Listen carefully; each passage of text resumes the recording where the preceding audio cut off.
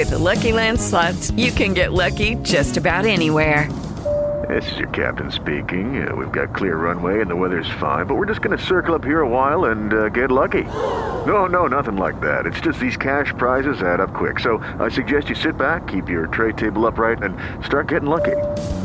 Play for free at LuckyLandSlots.com. Are you feeling lucky? No purchase necessary. Void where prohibited by law. 18 plus terms and conditions apply. See website for details. That's it. Isn't that awesome? Yes. Okay, Brian, it is Sunday night. Hallelujah. This is the 3rd. Is this the 3rd of December? 3rd of December. Woohoo. Joanna's 39th birthday. Oh, she's for real. Okay, well, she'll have to lock down on that one for a few years. No. That's right, because Dusty's 38. So, yeah. Turns 35 tomorrow.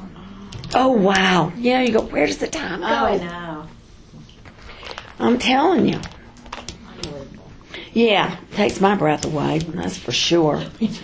I can't imagine how my mama feels having a daughter that's 70. You know, you go, that's really ugly. It's okay. He knows to cut stuff out.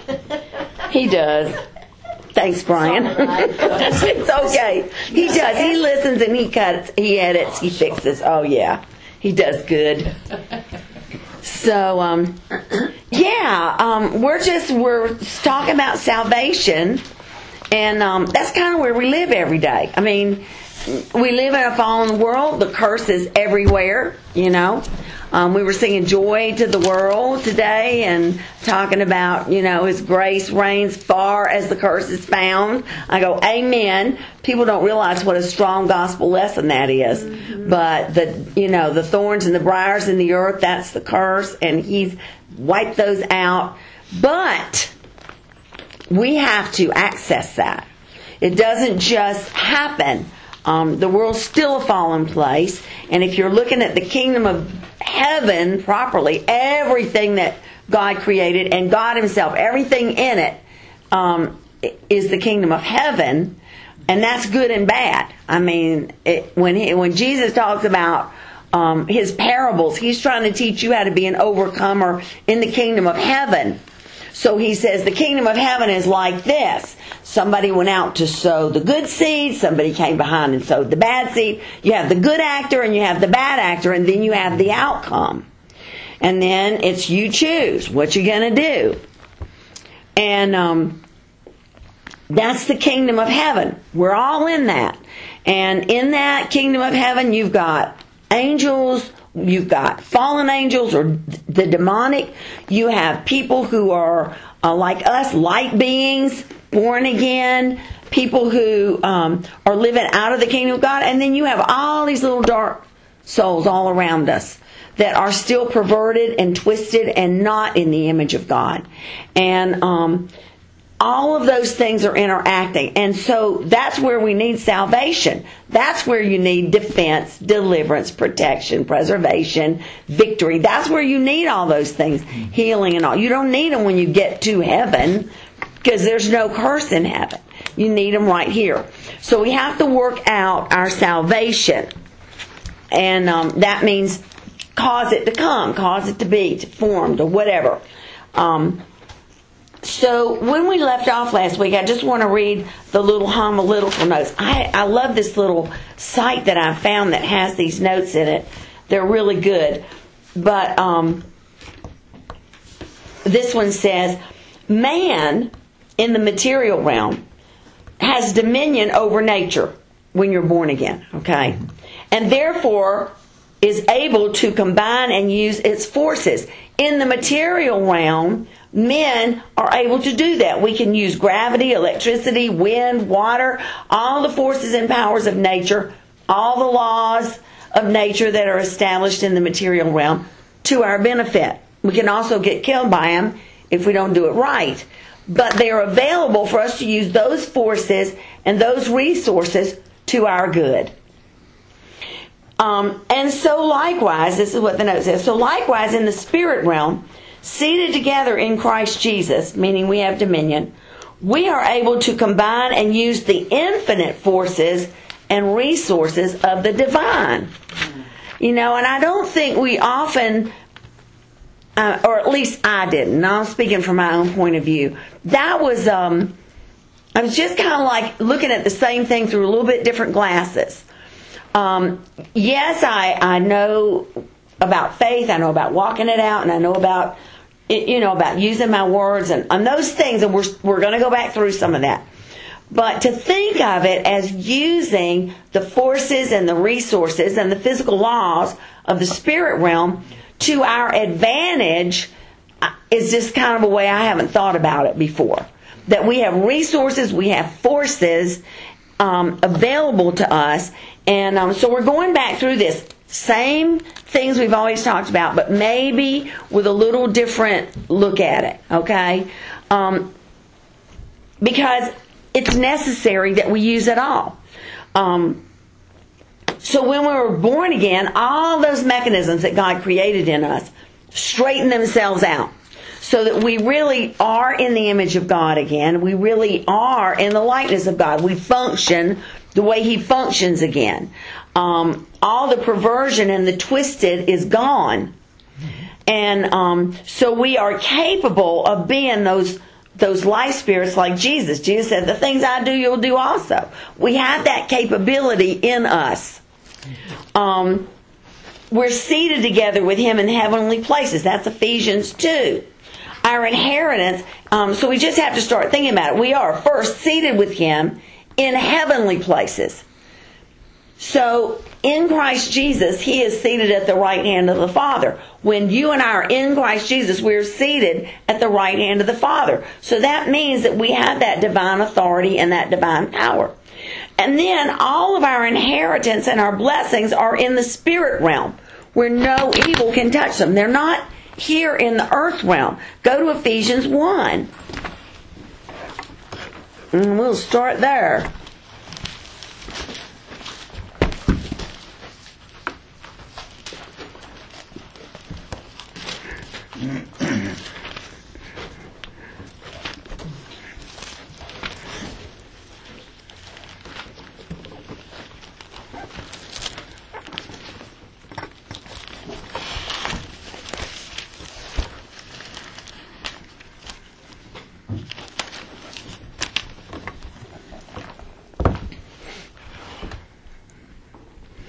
Okay,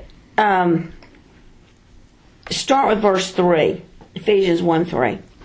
May blessings be to the God and Father of our Lord Jesus Christ, who has blessed us. Already it's done, past tense. In Christ, when we're in Christ Jesus, with every spiritual, given by the Holy Spirit, blessing in the heavenly realm. Those blessings are stored up for us in the heavenly realm. They're not here in the material. They're in the storehouse in heaven, in the heavenly realm, in the spirit realm. So we have to be able to access those and live out of them. Even as in love He chose us and actually picked us out for Himself as His own in Christ before the foundations of the world, that we should be holy and blameless in His sight and above reproach before Him in love. For He foreordained us to be adopted.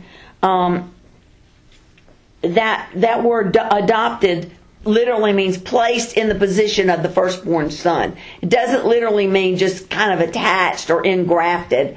That's a wrong view. The word adopted there means put in the position of the firstborn, which if you're in Christ Jesus, you are in the position of the firstborn. Because we're seated together in heavenly places. Okay? Okay. In accordance with the purpose of His will. Because it pleased Him and was His kind intent. So that we might be to the praise and the commendation of His glorious grace. Which He so freely bestowed on us in the Beloved. So, and then He says, in Him we have redemption, deliverance, and salvation through His blood, the remission of sins, the forgiveness of our offenses, shortcomings, and trespasses, in accordance with the riches and the generosity of His gracious favor, which He lavished upon us in every kind of wisdom and understanding and practical knowledge, making known to us the mystery of His will, which is Christ in us.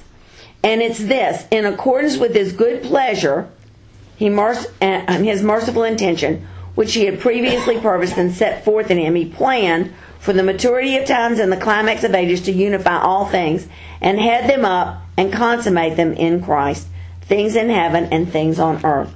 So He has tied together the things in heaven and the things on earth. The material and the spiritual are reconnected through Jesus Christ. So through us, born again believers, the spirit realm and the material realm are reconnected. So we're seated with Him in heavenly places. Our inheritance and all our blessings are in the spirit realm. And we have intimate fellowship with God in the spirit, not in the flesh. We have to be able to hear from Him and to communicate with Him. A lot of times we forget to do that. At least I do. You know, you get busy and you just get going and you just don't listen. Some people are so good about going, okay, what should we do? Where should we go? How should I? You know. Mm-hmm. And some of us just aren't like me. I just say, come on, Lord, let's go. You know, whatever. But go to Isaiah 55 a minute.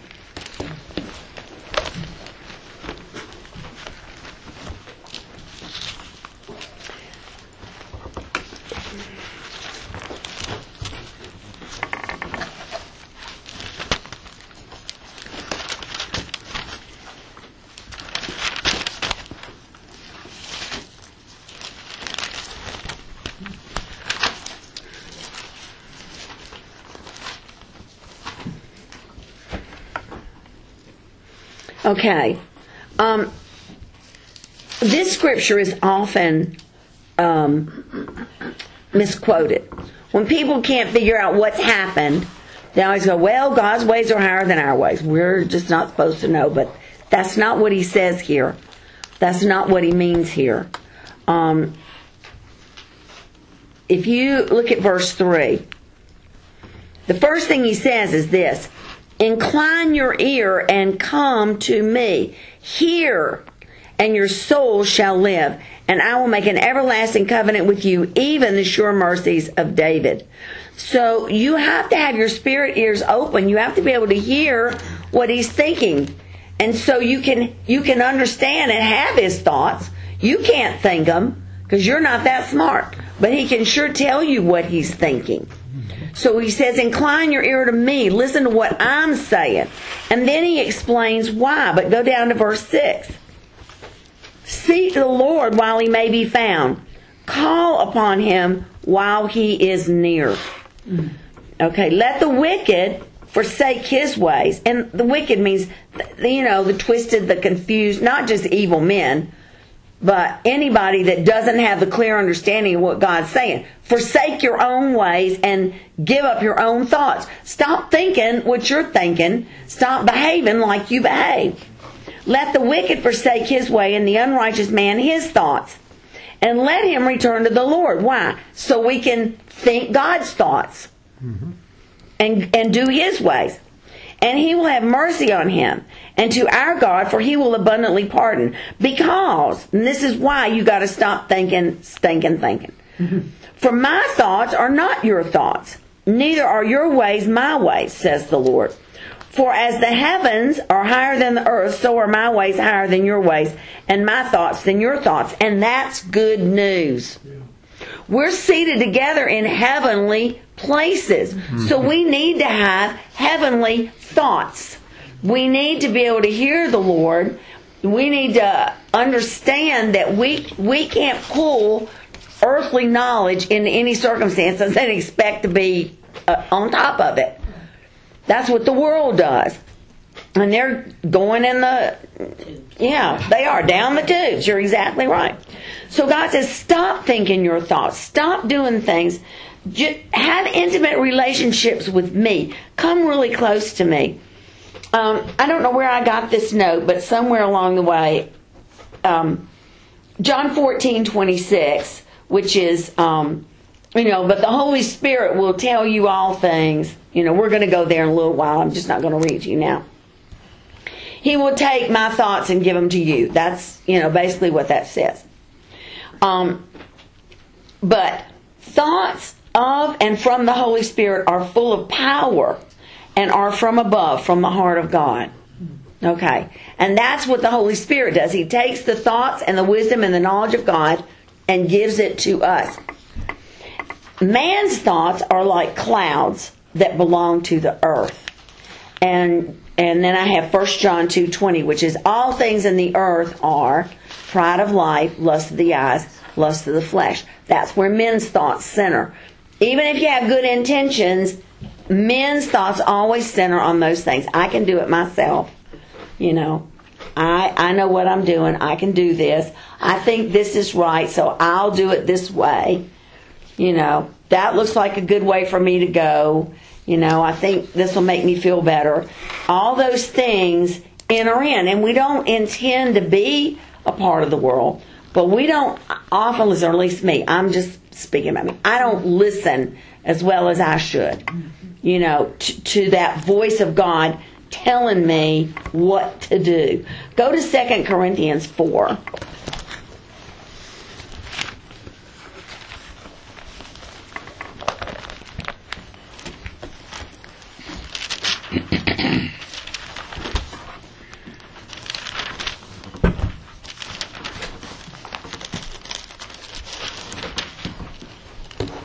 So if we're seated in heavenly places, if our inheritance is in the spirit realm, and if our intimate connection with God stems from the spirit and not from the flesh, then we need to learn to live over in that kingdom and be comfortable there all the time.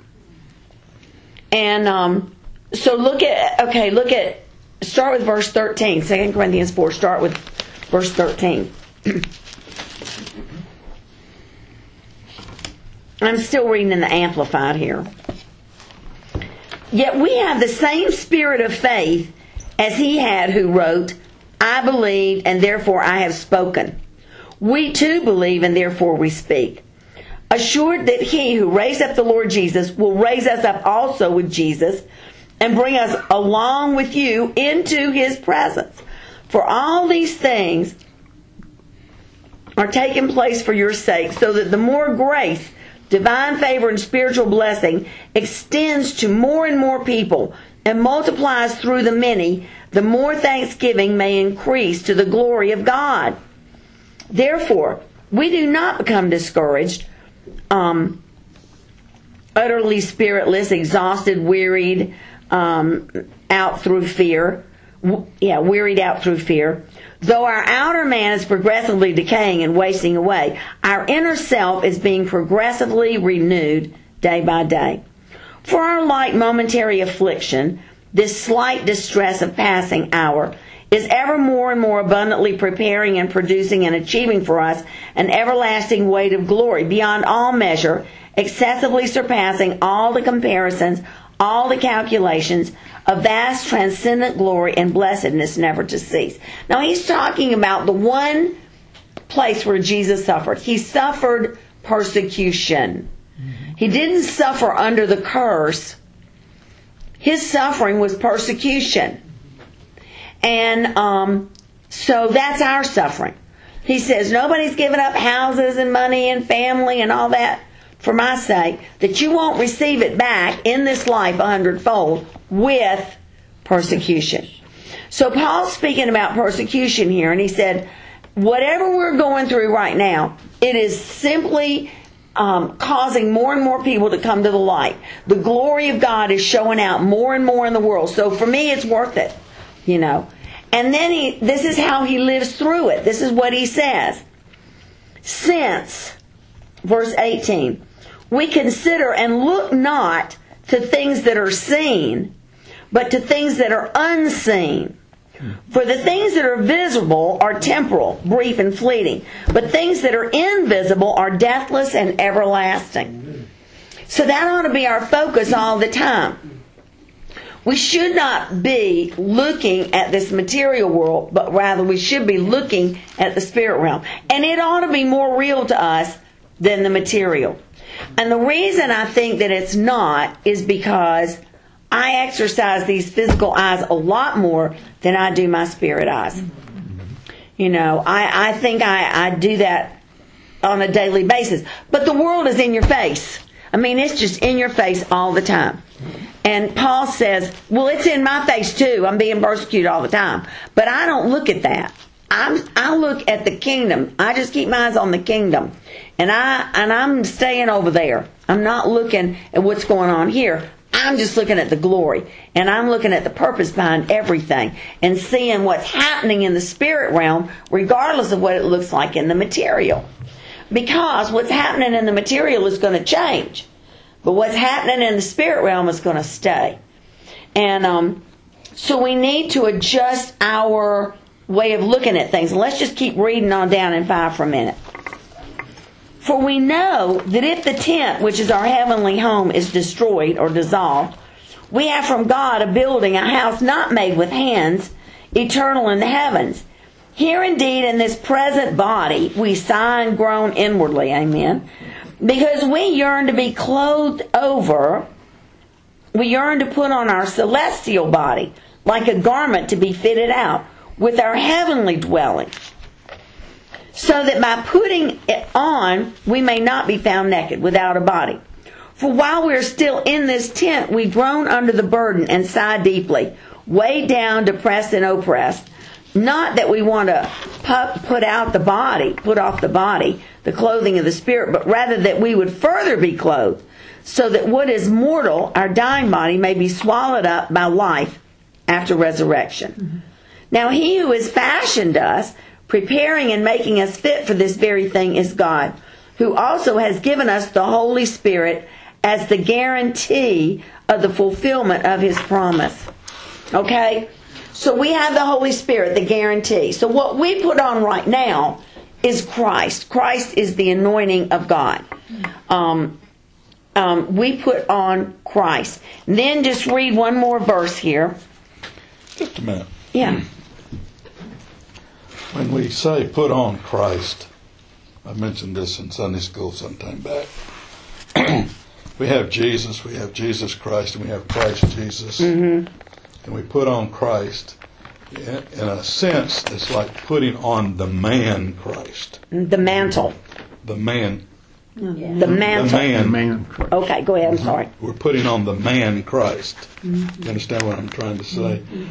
And that's just a mental image, okay? And I understand that it is the mantle, it is the anointing. Mm-hmm. And I just, it's a bother to me, and I just mentioned that to you folks here, that putting on Christ, and we're in Christ, the man Christ. That physical aspect of saying the word Christ. Mm-hmm. Okay? And because it is connected with the name Jesus. And Jesus is the man that walked the earth for me. And so forth. So I just mentioned that from a clarity standpoint, it would be better for me if we said the mantle instead of Christ. And I don't mean to dispute God's word at all. No, it's not my point. Mantle. Right. But it's just it hit me in this year, and just like I need to see it differently than what I do see it. Mm-hmm. Yeah. Excuse me. Yeah. No, you're right. But yeah, it's the mantle. I guess you could say, like, that covering that it's like the Elijah-Elisha story. Elisha wanted the double anointing. And Elijah said, it's yours if my mantle falls back on you when I'm taken into heaven. Mm-hmm. So the mantle fell back, literally a material mantle fell back on Elisha. And Elisha took the mantle and slapped the water and it split open. And so he knew that he had the same anointing that Elijah had when he walked away. Mm-hmm. So, yeah, it's in that anointing that we have all that. Yeah. Yeah, that doesn't come across when I just say the word Christ. You're right. Or hear the word Christ. You're right. The anointed one and the You're right. Yeah. I'm glad you said that. But it's the mantle, the anointing that comes on us. But when you put on that mantle, that anointing, you're wrapping yourself in the Holy Spirit, And inside and out, we are spirit beings, more spirit than we are flesh. To me, if you look at that, it's almost like the mantle overcomes the flesh, covers the flesh, overwhelms the flesh. And I'm glad you said that, Bill. That's good. So that next verse then says, the just shall walk. We walk by faith, not by sight. I lost my place. Verse 7. We walk by faith, not by sight. The word walk there means live, deport yourself, and to be occupied with.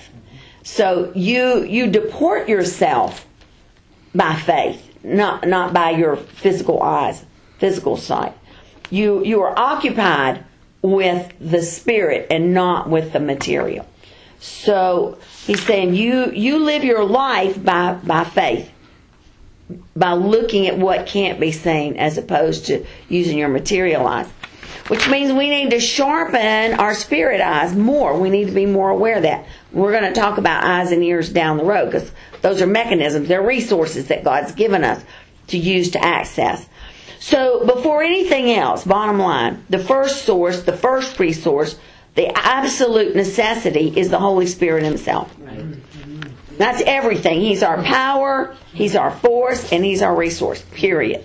So you absolutely have to be born again. Yes. There's no way you cannot be born again. You must be born again. And Ephesians 1 just says it. It said we were dead in our sins, completely dead. If you're dead, there is no living to anything. You're not alive to the spirit realm on any level. That's why it's so important that you and I keep speaking the word out there, because dead people who are so in the dark, need the light. The only spark, in Him is life, and the light is the life of men. In John 1, we need to be speaking the word, because that's the light. And every little spark of light that hits a darkened person is going to bring a tiny bit of understanding. It may take a lot of hits of light before they have enough light to come to the Lord. But, it's almost like, this is a terrible comparison, so forgive me. But when Frankenstein created his monster, okay, he used electromagnetic energy to bring him to life, okay?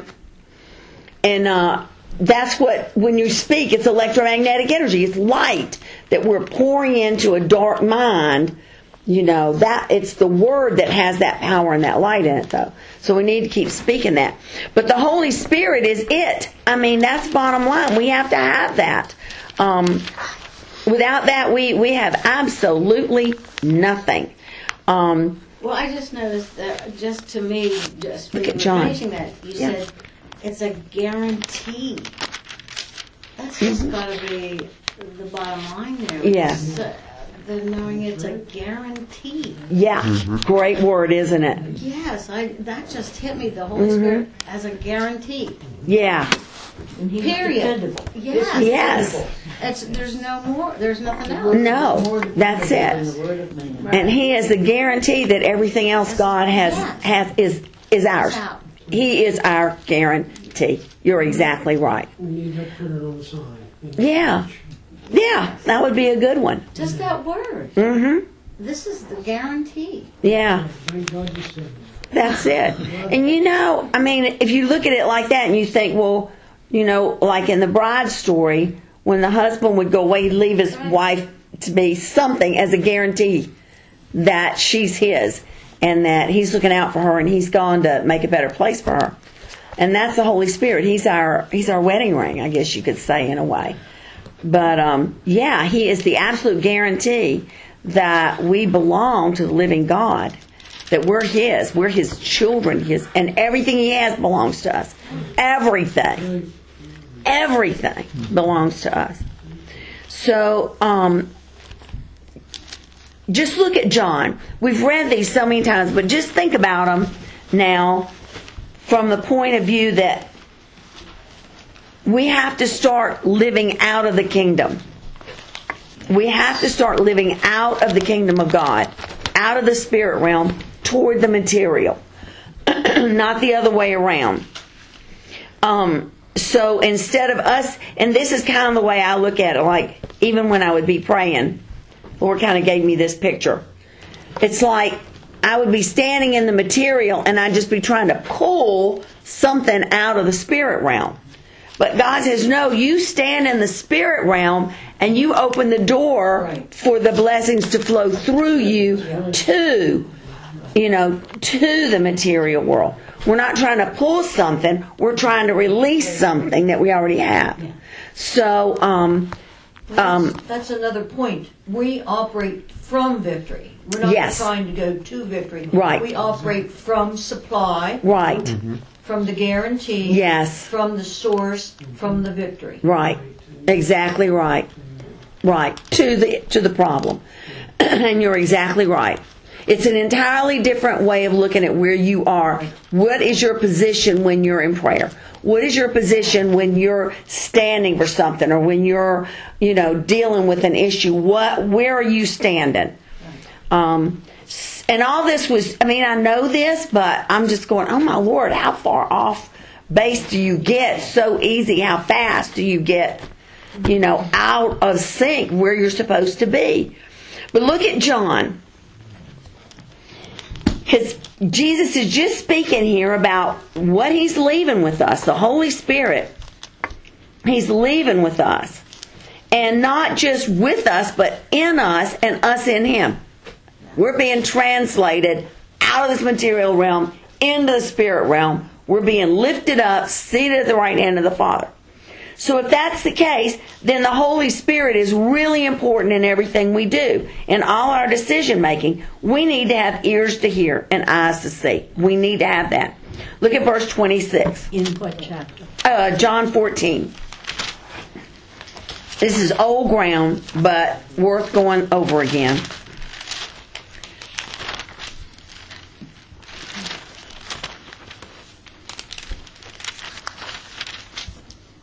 What verse did you start at? Start 2 verses, 16 and 17. Then we're going down to 26. Chapter 14. What did I say? She said 26. Okay, well, we'll just do, Okay. This is just to run up to 26. 26 is the punchline. Okay. 16 and 17. And I will pray the Father, and He will give you another comforter, that He may abide with you forever, even the Spirit of truth, whom the world cannot receive because it sees Him not and neither knows Him. Doesn't have those spirit eyes. But you know Him, for He dwells with you and shall be in you. Now go down to 26, because this is for us. This is the meat. What's He going to do for us? If He's in us and we're in Him, what does He have for us? The Comforter, which is the Holy Ghost, whom the Father will send in my name, He will teach you all things and bring all things to your remembrance whatsoever I have said to you. In 1 John, he says, let me see if I can just find it and read it to you real quick. You don't have to go there.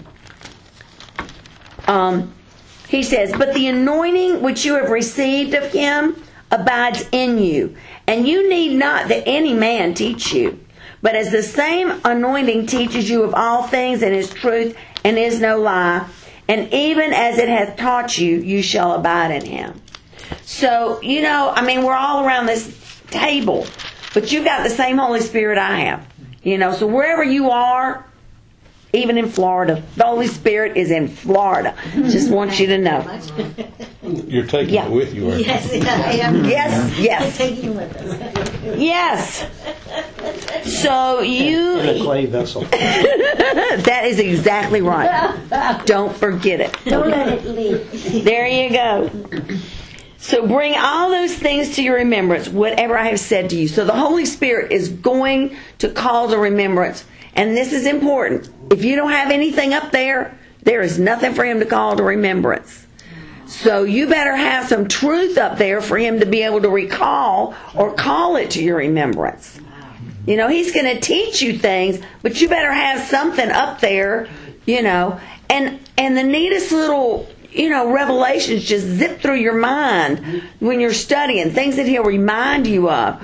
Like today I was reading about putting on Christ. And it just hit me The first thing that happened to Adam once he fell was he was completely naked. And God had to dress him with an animal. When Jesus came, we're dressed in the anointing now. We're covered in the anointing of God. And we stand in His righteousness. So He's still the one that's covering us up. We're not even doing it now. You know. Okay, go to chapter 15. John. Yeah, just move over a little bit.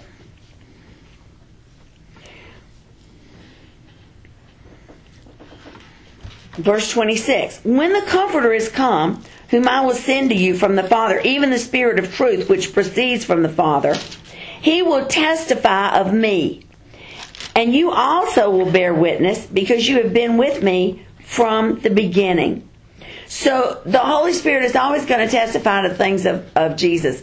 When we're walking around in this world, you better listen, because the Holy Spirit's going to say, yeah, this is of the Lord, or get away. Back up. This is not of the Lord. Be careful. And we need to be really sensitive to that. He is going to testify of Jesus, and He's going to let us know truth. So we need to rely on that, because man, everywhere you go, you know, the world is pressing in on all sides. We need to be aware of that. All right, now just turn the page. We're in 16. Go to 16. 13 and 14.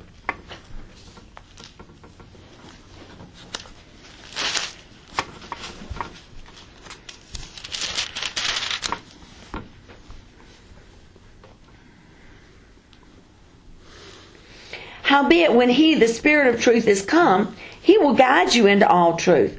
For He will not speak of Himself, but whatever He shall hear, that shall He speak. And He will show you things to come.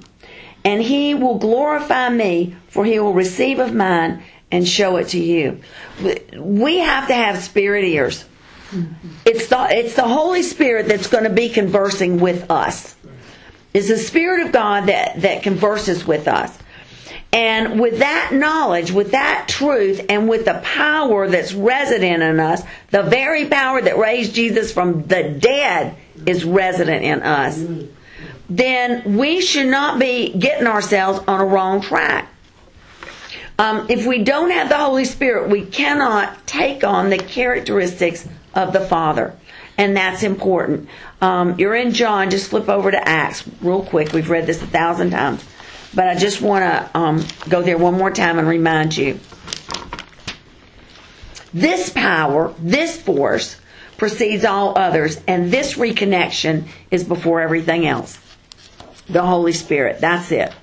Okay. Look down in verse 8. Chapter 1, Acts 1, verse 8.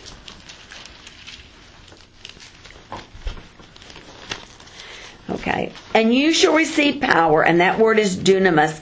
A lot of people use it to say the word dynamite, which is true, but I like dynamo better. A dynamo continually produces and releases power. So the Holy Spirit is like a dynamo in us, continually releasing power, continually producing, continually resident, the power of the Holy Spirit to do the impossible, not the possible. You and I can do the possible. But what the Holy Spirit's there to do is the impossible. Okay? He's there to do what we can't. So you will receive power after the Holy Ghost has come upon you, and you shall be witnesses unto me. That word unto is so important. It's the word en in the Greek. But it doesn't mean that you'll go out and testify all over the world. It does not mean that. It means you will take on the attributes of the one you follow.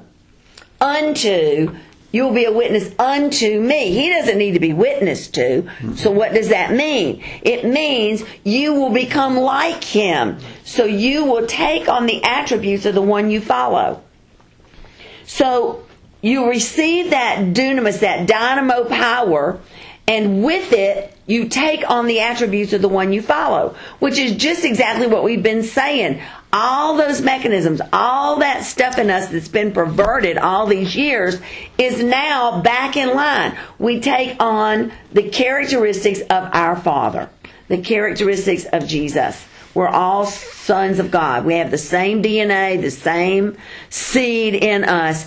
And so we take on the characteristics of the one we follow. Well, Jesus lived out of the spirit realm toward the material realm. He was always going that way. And if you look at, like, Peter and John, at the gate called Beautiful, and there's that poor little crippled man. They said, we don't have anything. In the spirit realm, we don't have money. We don't have anything in the material realm to give you. But what we've got is this. In the name of Jesus, get up and walk. Mm-hmm. So they took what they had from the spirit realm and just poured it out on that man, that anointing that caused him to be able to rise up and walk. And they didn't think a thing of it. They said, we don't have anything material, but I'll tell you what, we've got this better. We have spirit power that can rise you up off that bed. And so we need to have that attitude, that look about us. So, okay, that's first and foremost. Now we look at forces and resources. So we're going back over old ground again, but still hopefully with some new eyes. The first thing we have in us from the day that we're created, even in Adam, was the measure of faith. Okay? Go back to find Romans 12 and Hebrews 11.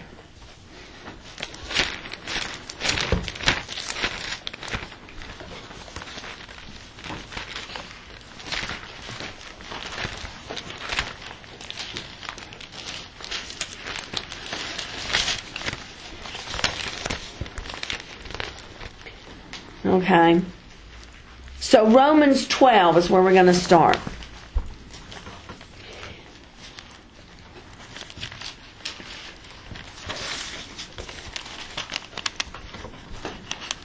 Okay. All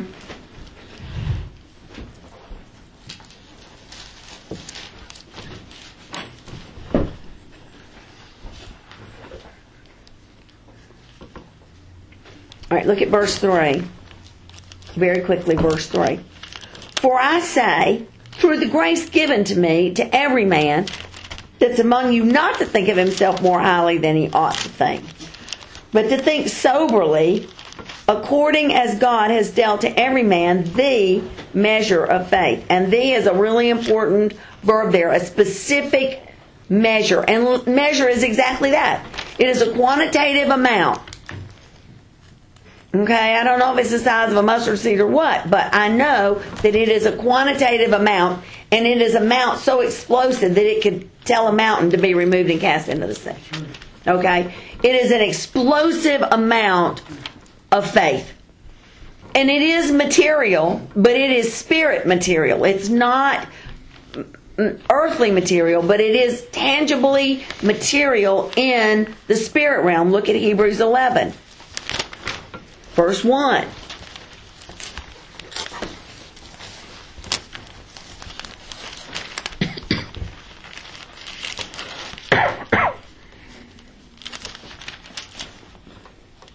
That was Romans. Romans 12, 1 through 3, and then Hebrews 11, 1. Just stay in Hebrews because we'll just keep reading a little bit here in Hebrews for a while.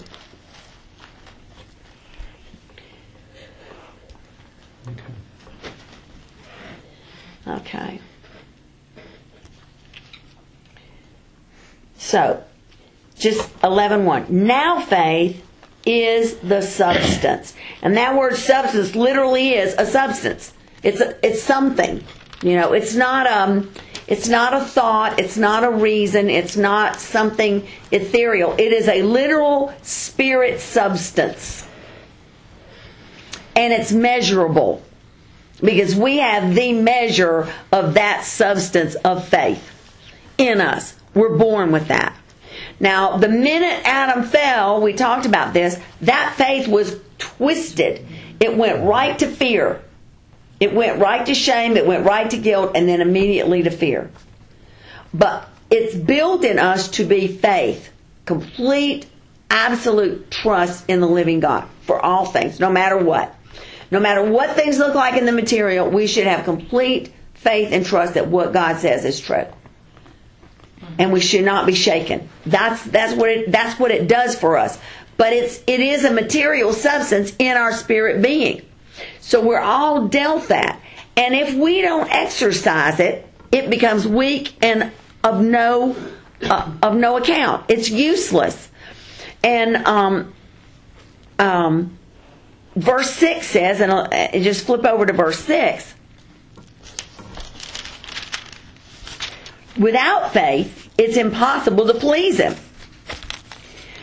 For he that comes to God must believe that He is, and that He is the rewarder of them that diligently seek them. God would not expect us to have faith if He didn't give us the measure. But He expects us to exercise that faith and to use that faith to believe that God exists and that He is the rewarder of those that diligently seek Him. And the diligently seek Him part is the place where we ought to live. I mean, we ought to be walking every day in the spirit realm. Every day. We ought to feel more spirit than we do material. We need to be running after the things of God. Is it safe to say that the reason we've been given that measure of faith by God, but we don't truly exercise it because we, as in this nation, we have too much of the material things. We don't need faith. I think you're right. Nonetheless, I don't need faith. There you go.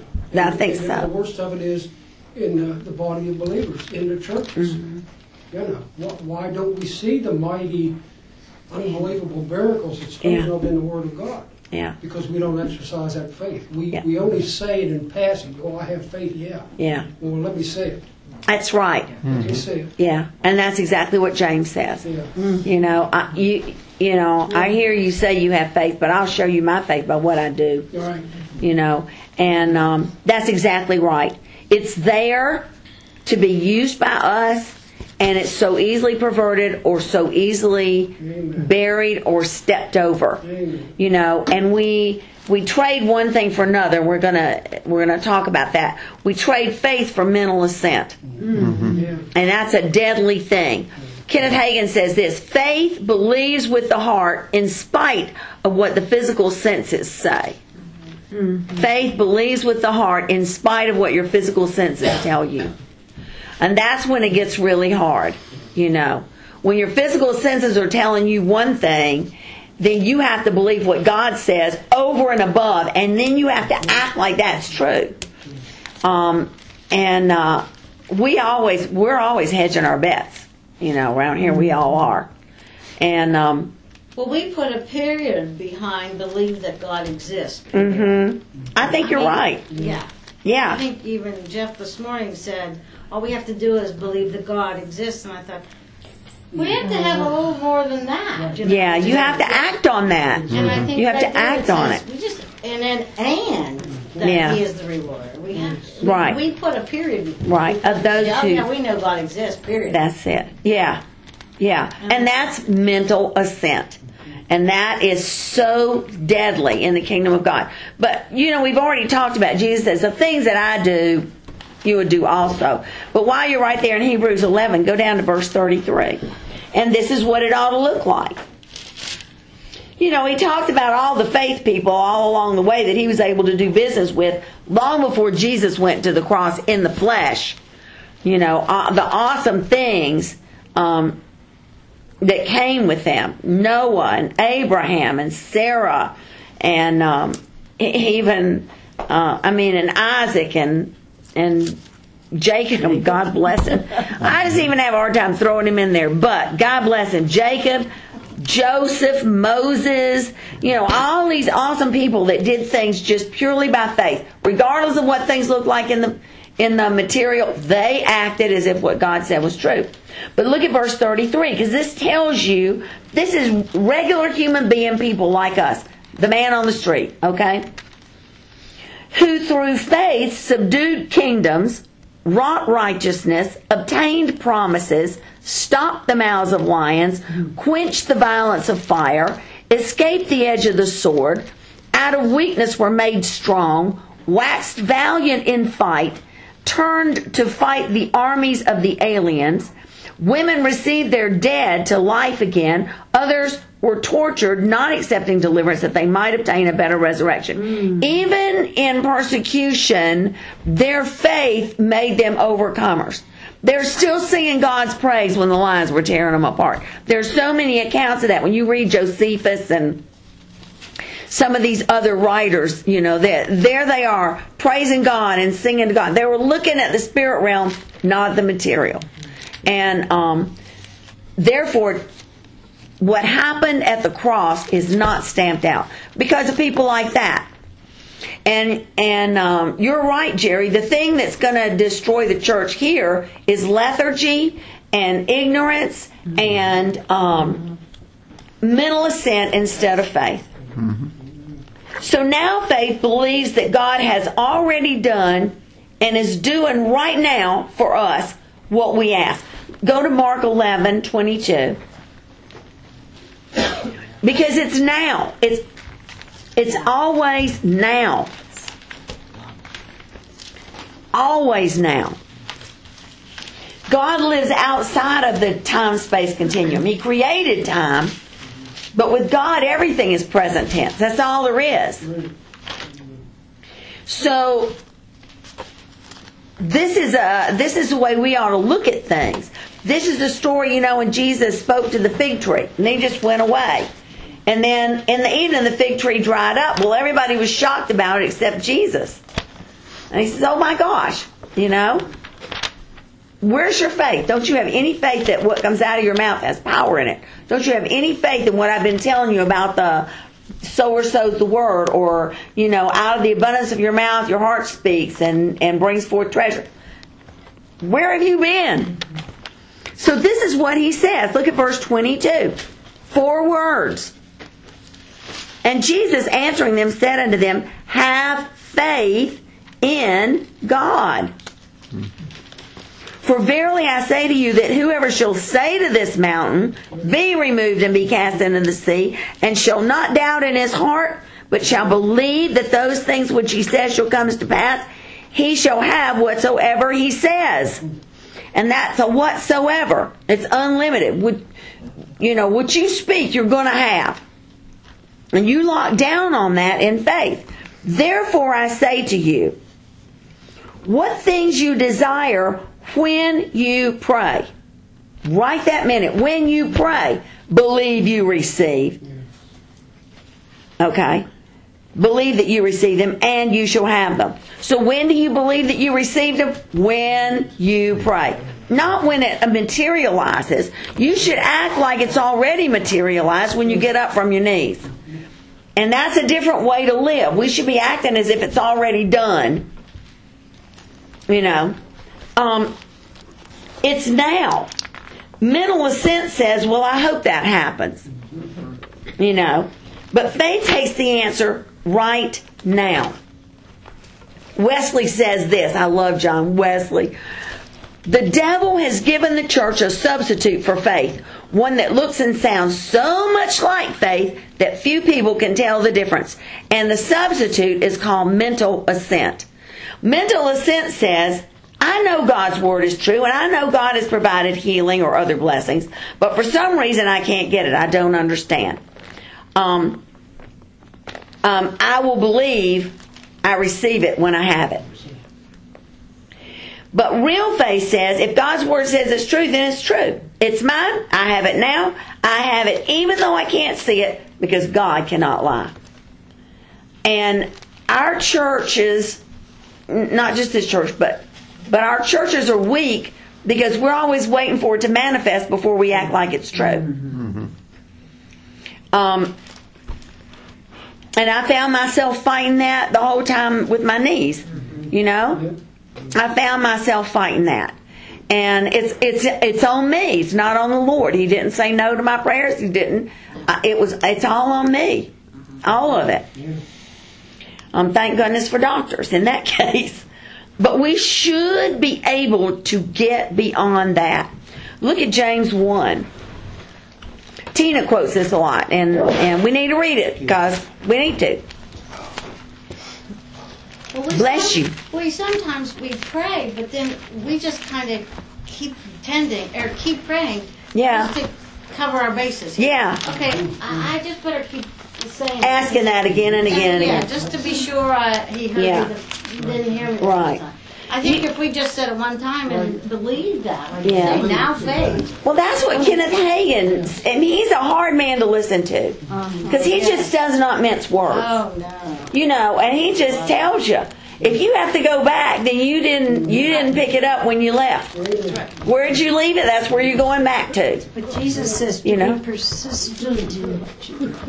Well, yes, persistent, but not to keep asking, to keep on asking for the same thing. Persistent. And What's you can persistent, pray this right? time and pray another thing next Right. time. What's persistent is to lay hold of it and then praise God for the answers. Yes. Speak like you have the answers. Talk like you have the answers. You know, and like I know we keep covering our kids every day, and we do. We're persistent in that prayer. But at the same time, what we're doing is covering them in the blood of Jesus, thanking the Lord that He's working in their lives, believing that it's all going to work out. That's there's a way to be persistent in that without going back again as if you never asked in the first place, And we have to be careful about that, because I find myself doing that too. That's what I'm saying. I've gotten to be a really careless Christian, and I think that's why the Lord has put this splitting hair thing on my back, because I have not been splitting hairs. And I remember when I first used to hear this word, when I used to hear this message about faith and all, that's what I used to say. Oh my God, they're just splitting hairs about everything. But now, the more you walk in, the more you say, wow, you have to split hairs. You have to be precise and exact. We don't worry about splitting hairs when we're baking a cake. If it says 2 eggs, you better not put in 10. You better just put in 2. Then you have to be specific, but we don't call that splitting hairs. We call that following the recipe. Mm-hmm. So when God says this is the recipe, then we shouldn't be upset about splitting hairs. We should do it. And it's hard. It's a hard word to hear. It's a hard word to hear. But you figure that persistence, when Jesus was talking about it in Matthew, he was talking about an evil judge. Not the good judge. And we take our prayers to the living God, and so that's the deal. But then we don't let go of it. You hold on like a bulldog on a piece of meat, right? Can I say something? You bet. Thank you, Jill, for speaking what you just did. I have spoke that very thing to different Sunday school classes throughout the ages, and everybody just looked at me and says, no, you got to keep asking. No. When I go to prayer, I ask, believing. Then from my prayers there on, I thank God for the answer. Yeah, that's it. That's it. Yeah. There you go. And I have found, and I've done this in the past, when I have things that are just big issues. I used to do this a lot with school things. But I would write down my request, and I'd put down all those scriptures. I would say, Lord, I need this, and this. These are the scriptures. And then I need this, and these are the scriptures. This is where I need, and this is what I need. And then I would pray it out, and then I would go back and visit it every day. But I would visit the scriptures every day and speak the scriptures into those circumstances and stand on what God said, so that I wasn't asking again. I was just affirming what I've already received. Calling into remembrance. Yes. Yes.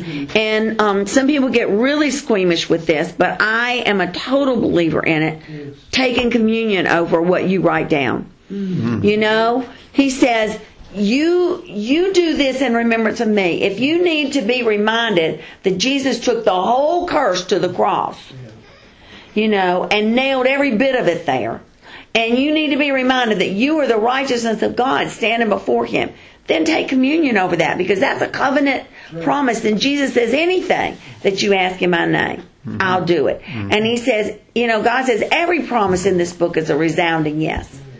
And so we need to, I need to start doing that more. I'm talking to myself because the Lord has chewed me up about this for weeks. So I'm really glad to just dump this in your laps. It's just a great relief to get this on somebody else's back.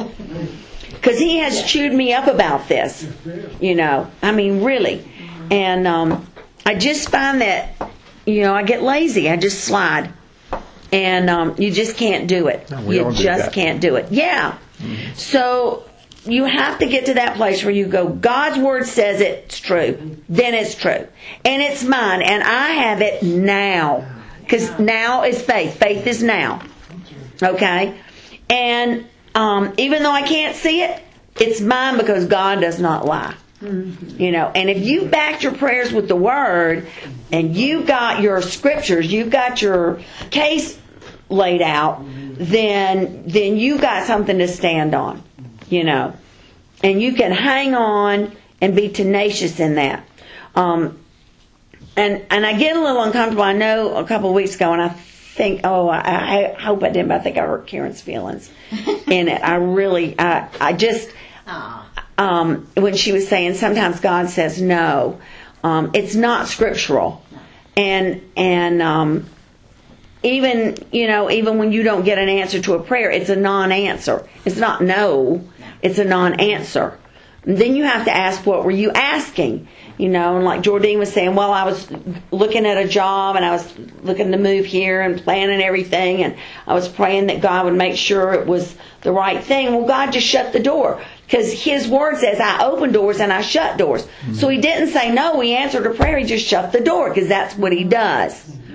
It wasn't no, you can't go there. It was, you asked me, if this was the right thing to do, so I'm just shutting the door. So he actually was following his word, but he didn't say no. That was a yes. It was just, he just shut the door.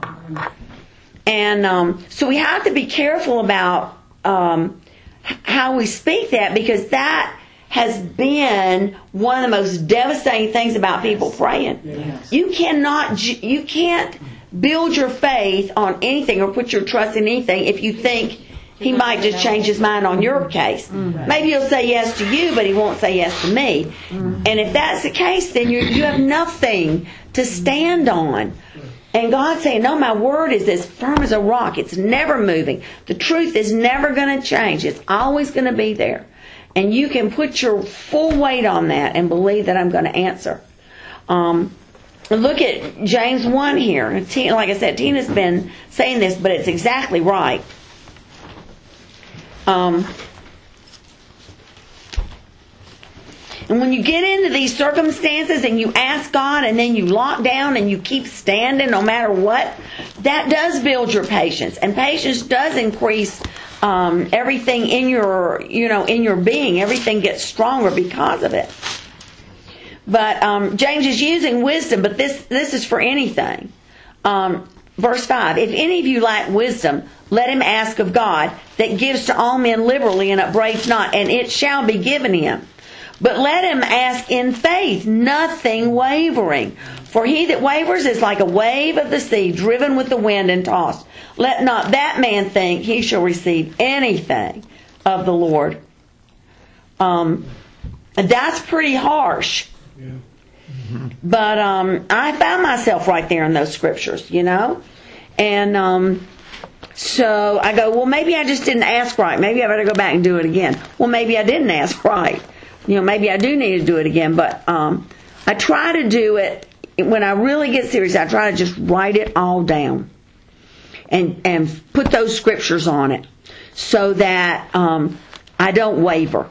You say put those scriptures on it. You mean like what we're going over tonight? Or anything, whatever promise you need. Like, yeah. So, say you need your next month's rent, and you don't see where it's coming from. You say, Lord, I need my next month's rent. I need this much money, and you be specific. This is what I need for rent, or this is what I need for my bills. Then you say, and this is what your word says. you will provide for all my needs according to your riches and glory by Christ Jesus. Boom. You put that down. You go, Lord, thank you that you have met all my needs according to your riches and glory. Yeah. Yeah. So you find what word fits, whatever you need. Yeah. And it's like making a contract with the Lord, a covenant with the Lord there. And then you just seal it. You say, Lord, I'm going to stand on this, till the cows come home. I'm not moving off of it.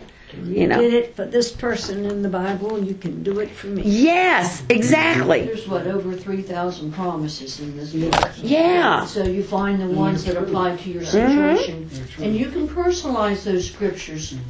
Yeah. Yep. You promised, and I know you've promised to me. Yeah. I'm in that promise. That's it. So that faith thing is all important, It drives everything else we do. There's not anything else in the kingdom of heaven that's going to support what we need out of the kingdom. If you don't have faith, you're not getting anything out of the kingdom of God. Let not that man think he's going to receive anything. It isn't going to happen. And so we have to be sure that we're building up our faith. So first of all, you got to make a decision about the Word, that you're going to believe it above everything else. You're not going to hedge your bets, and you're going to flat out accept it. So you need to completely accept first that all Scripture is God speaking to you. That the Word is God-breathed and God-inspired, and that it is, and this is something I don't often think about, God indwelt. It has power in it. The Word is powerful and alive and sharper than a two-edged sword. It is alive and powerful. Paul says in Romans 1, he says, I'm not afraid of the gospel. It is the power unto salvation, which is what we need. The Word of God is the power that brings salvation to us. In this realm, defense, deliverance, protection, victory, healing, all that. Accept the Word for what it actually says and don't add men's interpretations. We're so quick to want to define God by our own experiences. Mm-hmm. And that's where sometimes God says no thing comes. We're trying to define God by our own experiences. And the minute we do that, God gets this big. We can put him in a box. So you can't do that. You have to let God be God and then line yourself up with that. And that's hard. It's really hard. Or at least it is for me. Mm-hmm. Maybe it's because I'm that type A person. But it's just really a hard thing for me to do. So second of all, the Word has to be the most important thing to you. And so you've got to completely immerse yourself in it. And all the promises. You have to. Go to Proverbs 4.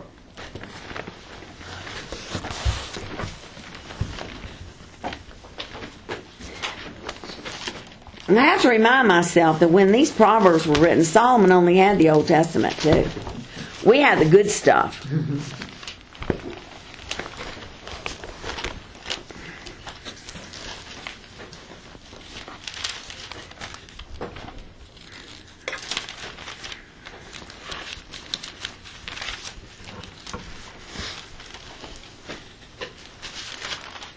And this is the other ditch we go in. We need to constantly feed on this Word.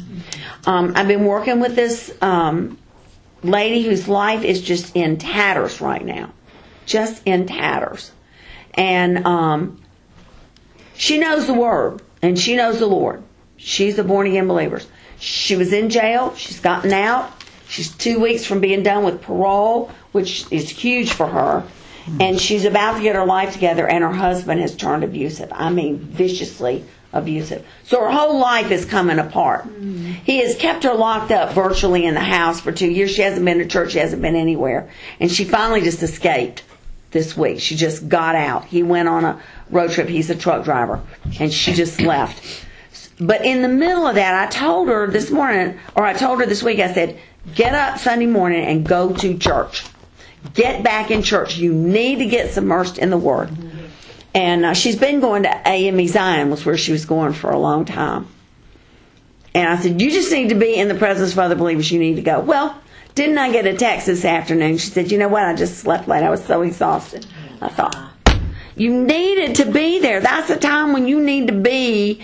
That's when you need to get yourself up and put yourself there. Feed on the Word. Hear the Word. Faith comes by hearing. That builds your spirit up. I don't care how tired your body is. But that's one of the hardest hurdles to get people over. Verse 20. As soon as people get overwhelmed, the Word's the first thing that goes out of their lives. Verse 20. Chapter 4, verse 20. Did I say that wrong again? No. Okay. My son, attend to my words. Incline your ears to my sayings, and let them not depart from your eyes. Okay. Spirit ears, spirit eyes. Your mind's eye. Keep it in the midst of your heart. Your heart is the center of your understanding, where you grasp the things of the Spirit. Your greenhouse.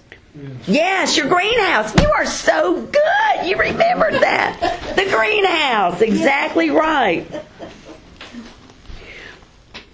We're keeping you. You're not going anywhere. Yeah, we need you, girl. Oh my gosh. For their life to those who find them, and health to all their flesh. Keep your heart with all diligence, for out of it are the issues of life.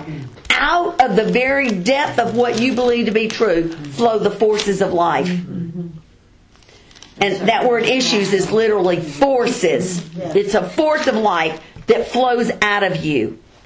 And so you've got to stay in the Word. It has to become the most important thing. And then you have to get in agreement with what it says. Kenneth Hagin says it like this. You have what the Word says you have. You are what the Word says you are.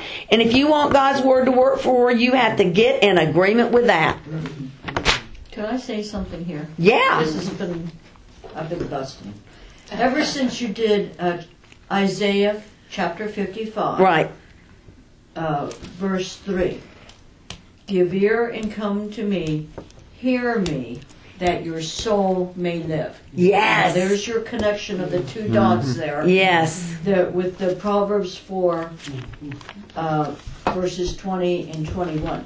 And here, the word hear me, or listen, is the Hebrew word shema, which means, like, you go back to Deuteronomy 6:4, the Shema. Yes. Hear, O Israel.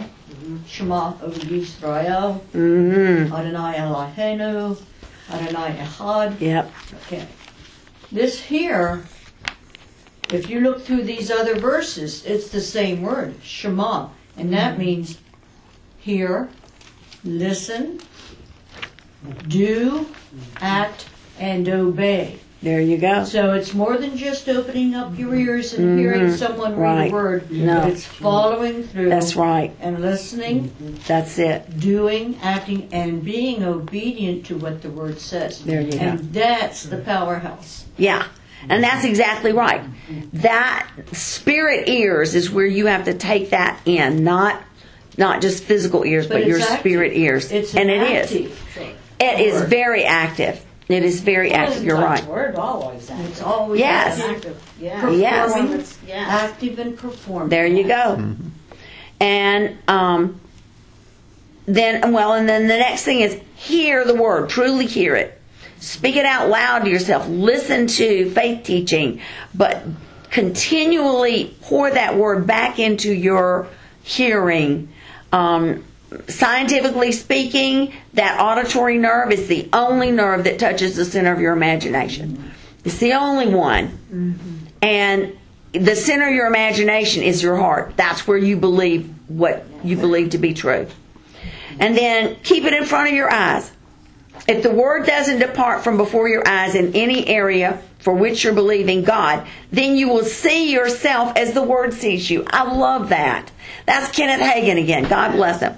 He says, if the Word doesn't depart from before your eyes in any area for which you are believing, then you will see yourself as the Word sees you, possessing all the benefits the Word says are yours. Your imagination will be full of what God says about you. And then don't trade faith for hope. Hope is always in the future. We never get to the future. We are always in the present where God dwells. So, then if you don't know God's word is true, when you know that it's true, then act like it's true. Until your actions correspond with your faith, failure will be continual. When you know God's word is true, act like it's true, and then it will become a reality to you. Maybe before it's manifested, but it'll be a reality to you. And we already said, when you pray, take now for the answer. Right now. It isn't based on a change in your circumstances or symptoms. Faith is based on what God has said in His Word. Period. So, okay, well, we're going to stop right there, and we'll finish this next week on the faith thing. It's old ground, but I hope new understanding. Just things that we need to put together. I know I need to be reminded.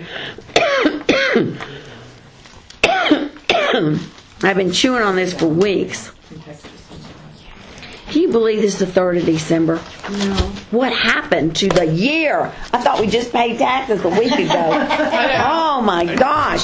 Here we go again. Mercy. Yeah. Holy cow. Talk about needing a now prayer. There it is. Right there. That's it.